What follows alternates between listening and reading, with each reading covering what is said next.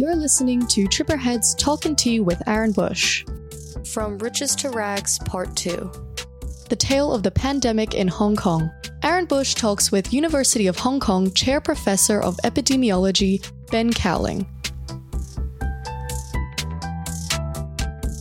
The government in Hong Kong has decided, unlike SARS-1, we do not need a review of what went down.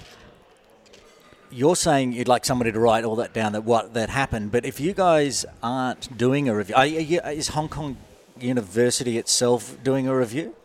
So I don't think, I'm not aware of any formal process like what happened in 2003 with SARS, where international experts came in, documented everything that happened, and looked to make some lessons to be learned and some recommendations for what to change. For example, to create the CHP, which happened. And that was a really useful thing to suggest. I think at this point in time, it would be very helpful to reflect on what happened in the last 3 years, not necessarily to point fingers, to blame anyone, to try to score points in any sense, but just to reflect back what was done well, what could have been done better, and what should we change now so that if or when there's another pandemic, maybe not in our lifetimes, maybe at some point in the future, when that happens, how could Hong Kong be as well prepared as possible in terms of how it's going to respond? And so I think a review would be valuable. I'm not aware of any plans for that. In my team and the research we're doing in the School of Public Health, we'll certainly look at some of the policies and try to figure out which policies had more impact than others, maybe comment on some of the implementation aspects. One of the things I'm looking at the moment is the vaccine pass policy to see what difference did it make when there was a vaccine pass. But this is all piecemeal. It's just one thing at a time. So we already looked before at restaurant measures. We said it didn't make much difference to the measures that were done in restaurants. We'll look at other things as well, one by one, but no kind of overarching review. And that would be something that I would volunteer for. I mean, I think that would be the kind of thing that would have to look at lots of different aspects, and it would be better done by international experts who are independent of everything in Hong Kong. You didn't have anything to do with any of it, and are just coming purely as outsiders to then help to review whatever happened and how it happened and what could be done better next time. Tripperhead's Talkin' Tea. You just touched on vaccine pass.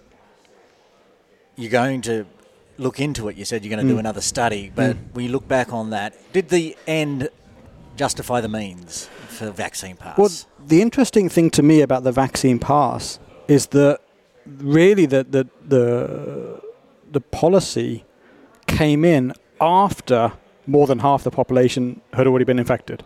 So in other parts of the world, when they had vaccine pass policies, it was in the context of saying, in 2021, we got to get the vaccine coverage as high as possible because we're not going to hold back COVID forever. At the point when COVID's spreading, we want vaccination coverage to be really high. And so the ends justify the means. We're going to use coercion with the vaccine pass to get people vaccinated, even if they weren't that keen to get vaccinated. And I think in other parts of the world, the vaccine passes that were used, the passports and so on, played a role in getting high vaccine coverage because people that wouldn't have got vaccinated. I mean, there's concerns about the ethics also and so on of it, but I mean, the ends in that sense justify the means. But in Hong Kong, if you remember, the vaccine pass came in, I think, April 2022, June 2022 was the third dose deadline. And in March and April, 50% of the population had already been infected with BA2, and the vaccine uptake in younger adults was extremely high. So the marginal increase, if you're saying, it's already 80% coverage in working age adults, but you got to get it to 81% or 82% with a vaccine pass or 85%. I mean, there's a marginal benefit to putting that kind of pressure on the community to coerce vaccination. And my concern at the time when the policy was announced, was that later there'd be some kind of blowback on vaccines. And we know vaccines do a lot of good for public health. Childhood vaccines for measles and rubella and all of that, they're really essential for public health. Adult vaccines for flu, for HPV in school-age children, but for when they're adults. Shingles vaccine, all those other vaccines do a lot of good.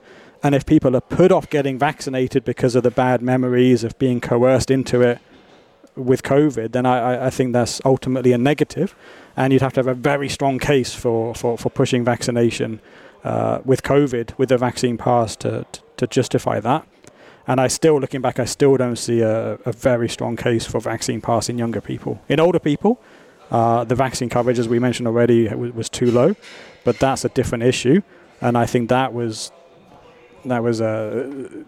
could have been solved in other ways, not necessarily by a vaccine pass. Could have been solved by alerting people that COVID was going to be spreading fairly soon in the community, and that they should really get vaccinated. Otherwise, they're going to get infected, and it could be much more severe. You're listening to Tripperheads Talking Tea with Aaron Busch. On the vaccines, I think we got our first vaccines delivered March 2021, was it? Feb. Late Feb. And I think I got my first one March or April. Yeah. At the time, the government was telling us if we got a certain level of vaccination, we could open up. And that number that was given out quite regularly by the experts that we were told to look after, I mean, people with professors at the beginning of their name, the target kept changing. I mean, how did that also must have somehow affected the vaccine uptake? Because, I mean, I took my vaccines and I did it and I got to 3 and that's all I needed for vaccine pass. Right. But I had plenty of people on Twitter saying, well, they just moved the goalposts again. There's no point. And that's probably maybe where they went to vaccine pass, because they realised that the changing goalposts people had stopped uptaking. I'm not sure. Yeah, I don't know. I mean, I think that in 2021 there was no vaccine pass. There was not even any talk of a vaccine pass. As far as I remember, in 2021 it was all talk about 70% and then 80%, and then I remember one expert, it was above 100%. They were saying we need 100 and something percent coverage, and I don't know what that meant, but that obviously wasn't achievable. The highest we could get would be close to 100, but it was a bit bizarre. And whereas in other countries they almost set the timeline and said, by September or by October we're most likely going to open, and we'd like the vaccine coverage to be this level. When we do that, in Hong Kong it was the other way around. It was always moving the goalposts, like the Charlie Brown and the American football. You get there and then it's moved, and it was frustrating at the time, because I think by the end of 2021 there was a good case for talking about opening up, but in advance of that, advising older people that hadn't yet been vaccinated that the clock is ticking and they don't have a lot longer to go and get vaccinated. And even at that moment, if with a plan to reopen, a timeline to reopen, if vaccine coverage in older people not being high enough, then taking further action to achieve that. But the vaccine pass wasn't really talked about until after Omicron BA2 had been spreading already.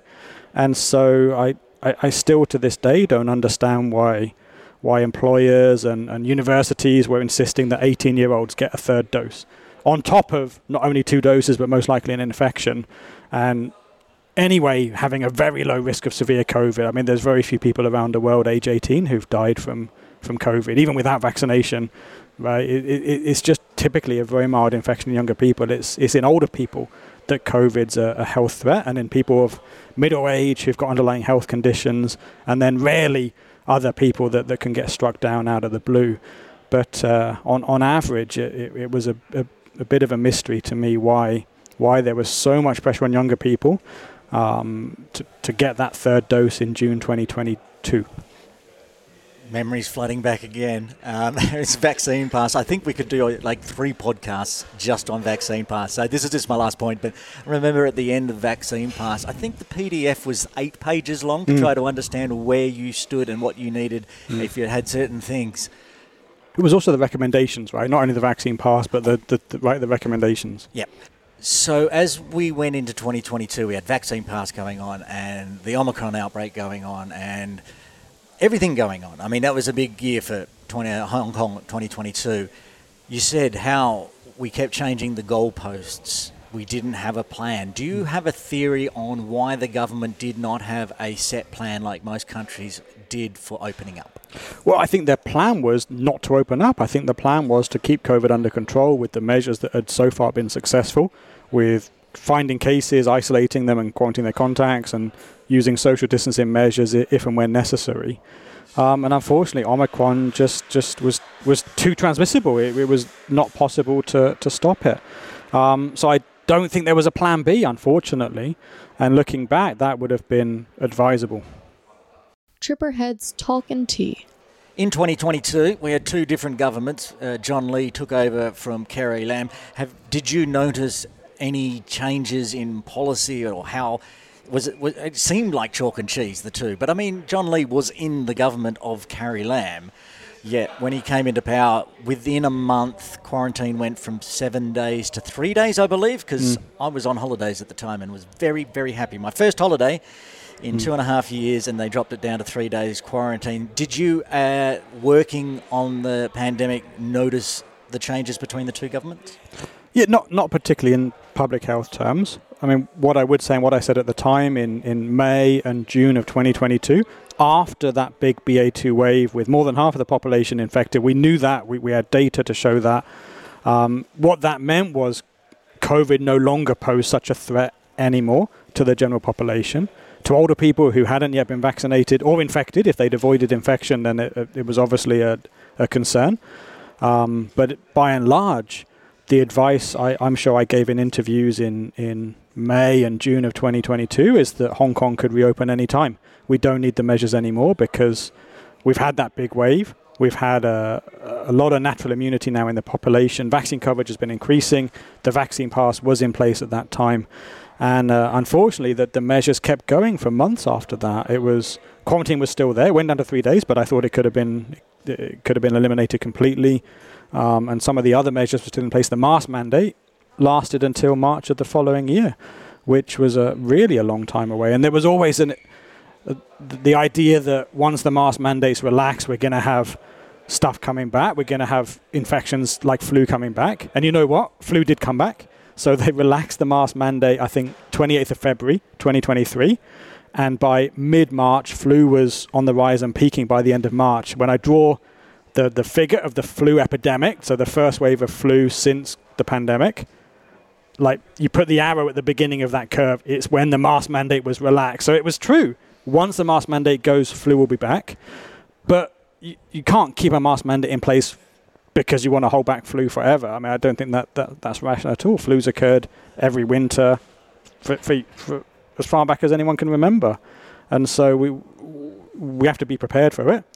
When the mask mandates relaxed, we were ready. We knew there was going to be flu circulating. The hospitals could get ready and whatnot.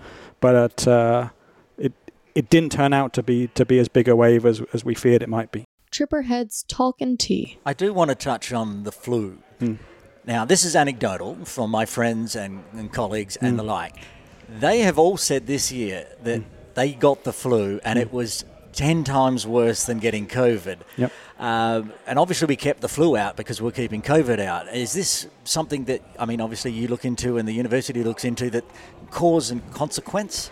Well, I'll say a few different things about that. So for flu, we know on an annual basis before COVID, flu was killing between 500 and 1,000 people a year, and it was putting maybe 10,000 people in hospital on an annual basis. Mostly older people, some younger people as well, some children, especially young children. COVID, of course, after vaccinations were widely available, killed 10,000 people in Hong Kong in that first year in 2022. That's 10 times more than killed by flu. And it put a much larger number of people in hospital as well. And it would have been far worse if we'd had COVID before vaccines were available. It would have had even a much larger number of deaths, a much larger number of hospitalizations. So relatively speaking, COVID's a much nastier infection for a population than flu. But on an individual basis, it's quite possible that for a middle-aged adult, if they got vaccinated for COVID and then they got COVID, it could be quite mild. If they haven't been vaccinated for flu for a while and they get flu, it could be quite nasty. I mean, certainly if you haven't had flu for some time, your immunity's gone down. When you do get it, it could be nastier. That certainly happens with some viruses. But I can say that on average in this last few months when flu's been circulating, it hasn't had as much of a health impact as we worried it might have. People certainly were in hospital with flu. Unfortunately, I expect some people died. But I don't think it was anything abnormal compared to the past. On that, we were talking about how vaccine reluctance and being forced into vaccine pass made more reluctance. There was a lot of people that were reluctant to get vaccinated, and you're talking earlier about the vaccinations. I mean, are we seeing a backlash against simple things like the yearly flu vaccine? I don't think so yet. And actually, one of the good policies from the Hong Kong government in recent years is having flu vaccination in schools. So about 2/3 of children in Hong Kong are now getting vaccinated every year in schools with a school-based vaccination program. And I think that does help because that reduces transmission in the community, reduces the hospitalizations in children and hospitalizations in general because of the reduced transmission. As for older people, I think it's too early to say, but I'm keeping a close eye on the annual vaccination uptake. And I hope that it won't dip. If anything, I hope that for flu vaccination in older people, it will go up because we know that older people can really benefit from getting their annual flu shot. From Riches to Rags, Part 2. We'll take a break from the pandemic and get a bit more background on Professor Ben Cowling. You have a PhD in statistics. You're the Chair Professor of Epidemiology at HKU. And before we recorded this podcast, I found out you're also an international level bridge player, as in the card game. Is there no end to your geekiness? Oh, well, I don't play much bridge anymore. I used to play a lot when I was in sixth form at school, played with some friends, learnt together, and then at university played a lot of bridge instead of going to lectures and studying. And university, I was at Warwick University, I captained the bridge team. We won the university championships one of those years I was there and got to represent the UK in a European tournament. Played in a few other international tournaments as well. Didn't win, did okay. I really like the game. It's a quick card game. One hand of bridge takes between 5 and 10 minutes, more like 5 minutes probably. So it's not like chess where you play for hours and hours, and if you lose, you've lost that hour as well. With bridge, it's a relatively simple game to pick up. But there's a lot of complexity to it in terms of what you're doing, and you play with a partner, so you also have to build an understanding. And I find it fascinating, and it's a mental change as well from thinking about epidemiology and infections and whatnot to just be playing cards. So I enjoy. I don't play much anymore, but I do enjoy the odd game of bridge. Does the statistics PhD help in bridge? It's odds. So when you're thinking about who might have which cards, you can think about the odds a little bit. But you can also learn those, even if you didn't have a statistical background. You can just learn what the kind of odds are, and there's some almost common sense to it as well. But certainly a lot of the top bridge players around the world have some background in maths or whatever. Often they're bankers and so on, that they've got a bit of a mathematical background, and that doesn't harm, at least, to play a card game like bridge where there's odds involved. So that rules me out, because there is a general rule for journalists. You go into journalism if you can't count. And I know that from the pandemic and the number of journalists that kept asking me to look at my spreadsheet because I needed the computer to add it up for me because they couldn't count either. Yeah. Now, but earlier we were talking on the fact that you used to go on RTHK. You were on Twitter. A lot of people know you from Twitter.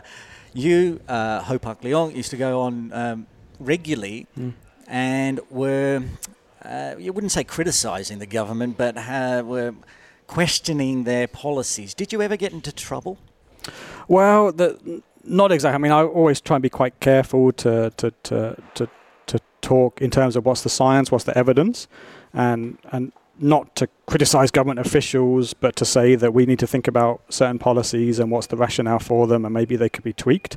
I do remember having a little bit of heat for a couple of things I said. One of them was on the post-isolation policy. If you remember, people who got COVID were being isolated for, I think, a 10-day minimum spell in North Lantau, late 2021, and then a new policy came in to say, just to be sure they haven't got COVID when they're discharged, we better keep them for another 14 days on top of the minimum 10. And so that was weeks and weeks of people being isolated when they faced a minimal risk, actually.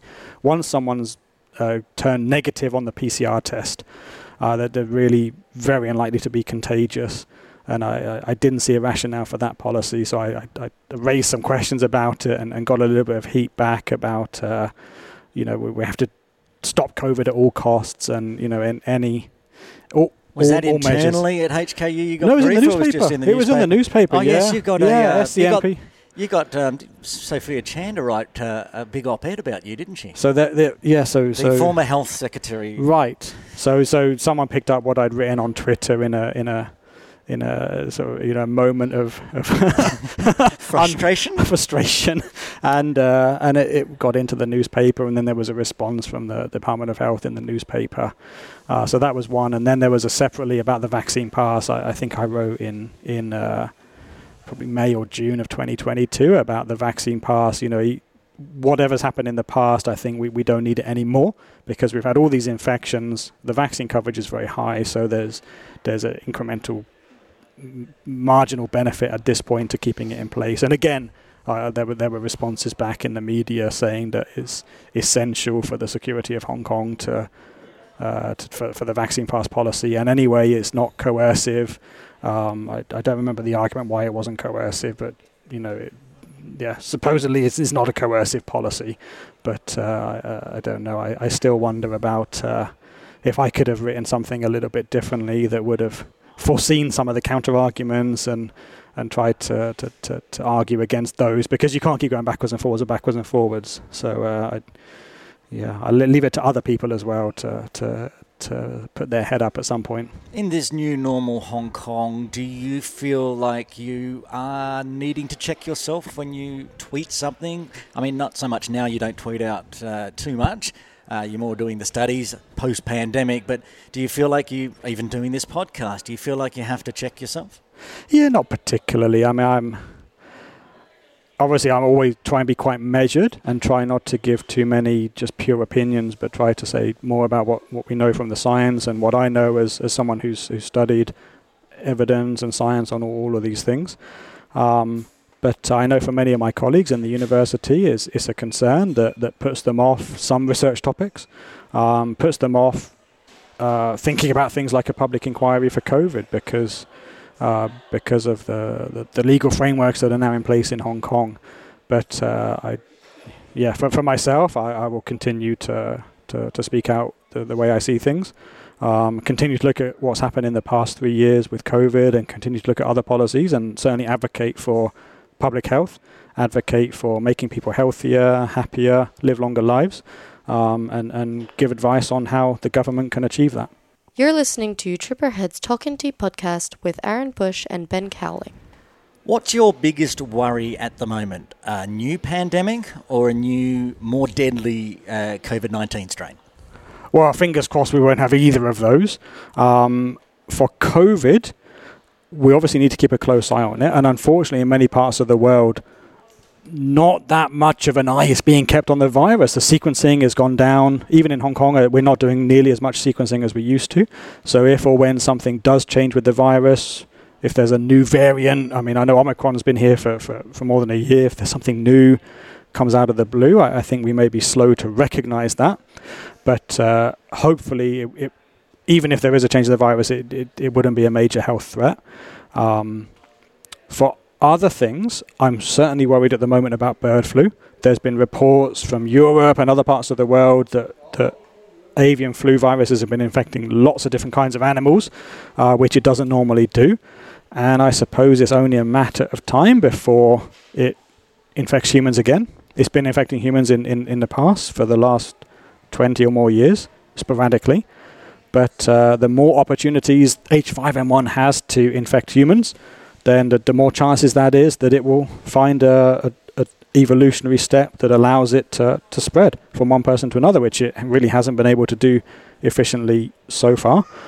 And that could be nasty. I mean, there's a theory in the scientific literature that if H5N1 was to change to spread between humans, at the same time it would become a milder infection because of what it would have to do to achieve that. But it's just on the horizon as a concern. But fingers crossed, we won't have to face any pandemic for quite some time. We all need a bit of a break, actually.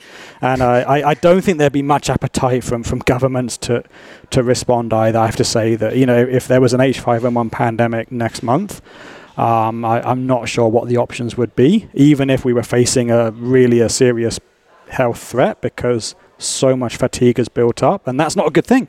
I mean, I think whenever we do have another flu pandemic, we have to be ready to respond in an appropriate way. So what you're saying is that if there was a new pandemic tomorrow, it would be dealt with completely different than it would be in 30 years' time. Yeah, or in 5 years' time. I think so, and I think that would be a danger, a specific danger, because if it's a serious pandemic that we really need to respond to, but governments around the world are reluctant to respond, if something arises now, if governments are reluctant to respond because of all of the blowback from what's happened in the last 3 years, which I understand, but if that reluctance leads to a failure to stop it when we could have stopped it, then that's obviously not a good thing. So, I mean, that's extra fingers being crossed that we don't have to face anything new and nasty for some time to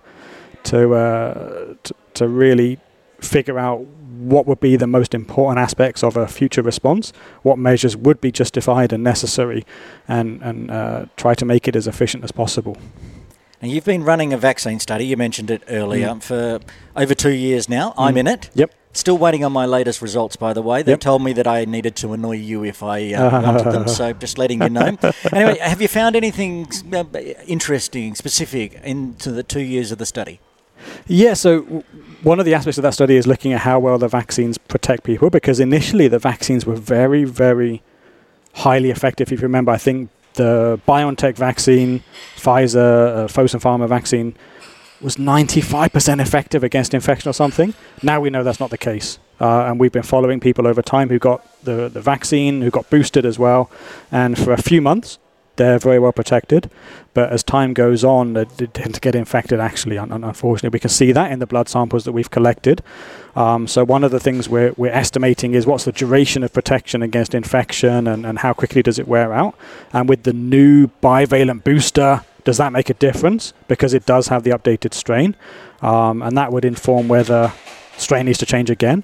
And one of the other things we found in that study is for CoronaVac. I have to apologize. I was a little bit unsure about CoronaVac in the early days. I think in early 2021. This is the one we call Sinovac. Sinovac, Coronavirus from Sinovac. Yeah. So the initial estimates were 50% effective, and then later it went up, actually. There were some other trials that were 60 or 70%. I was always advising my friends, if you're going to get vaccinated, go and get the BioNTech vaccine because it seems to be much more effective. But when it came to it in the fifth wave in 2022 with Omicron BA2, there wasn't actually that much difference between the vaccines, and that's somewhat surprising. And then we dug a little bit further, and we looked at the people who had the stronger response to Sinovac or the weaker response to Sinovac, and we couldn't tell a difference in the protection. So it didn't seem to be the usual marker, the neutralizing antibody, that was corresponding to the degree of protection. Ordinarily with a vaccine, if one person's got a high level of antibodies after vaccination, they're going to be very well protected. And if someone else has got a lower level, then maybe they won't be as well protected, and that would be the kind of person you'd want to get a booster dose sooner. So we looked for CoronaVac, for Sinovac, and it didn't seem to correlate so well. And we're still looking even now to try and figure out what's going on. Why does the Sinovac vaccine work better than we initially expected? And why does it even work quite well against Omicron BA2 and BA5 and all the others that have come since then, when the level of antibodies is actually quite low? So that's like a scientific mystery. And because Sinovac hasn't been used in the US, in Europe, it's been used in other parts of the world, South America, other parts of Asia, it means in Hong Kong we have the opportunity to really look into it, and almost, I would say, a responsibility to look into it, because that technology is a traditional technology, seems to be very effective. We should figure out why, because it's a useful tool to have different types of vaccines and to figure out exactly how they work. So to be clear, we know the Sinovac vaccine works pretty well. What we're asking is, why does it work so well? Because from the neutralizing antibody levels, it seems like it shouldn't work as well as it works. And so that's one of our active research areas at the moment. Does the study have any unicorns left? Any COVID-19 unicorns after, 3.5 years? Is anyone still out there that has not been infected? Well, there's people who say they haven't been infected. I know some such people. But in reality, they may have had it and not known it. It may have been asymptomatic, which does happen, especially if they've been vaccinated. But anyway, we know all along there's been asymptomatic cases. So I can tell you, in the blood samples, there's very few people who don't have anything showing up in the blood, but then obviously a lot of people have been vaccinated. I don't think there would be very many such people left in Hong Kong, at least, In other parts of the world, I could imagine people living isolated lives maybe, but in Hong Kong it's very unusual to have people that don't have exposures in the community on a daily basis. I bailed out 2 months ago. Lost my unicorn. Oh dear. Ben Cowling, thank you so much for joining me on Trip Ahead's Talk and Tea podcast. Now, I have a little present for you. Oh, thank you very much. There it is. Oh, the Trip Ahead stubby holder. Oh, thank you. In fact, that's the second last one available. Oh, very kind of you. Just for you. Thanks for joining me. It's been great catching up and finding out all the stuff that you've been doing over the last 3 years. Ben Cowling, thanks for joining me. My pleasure.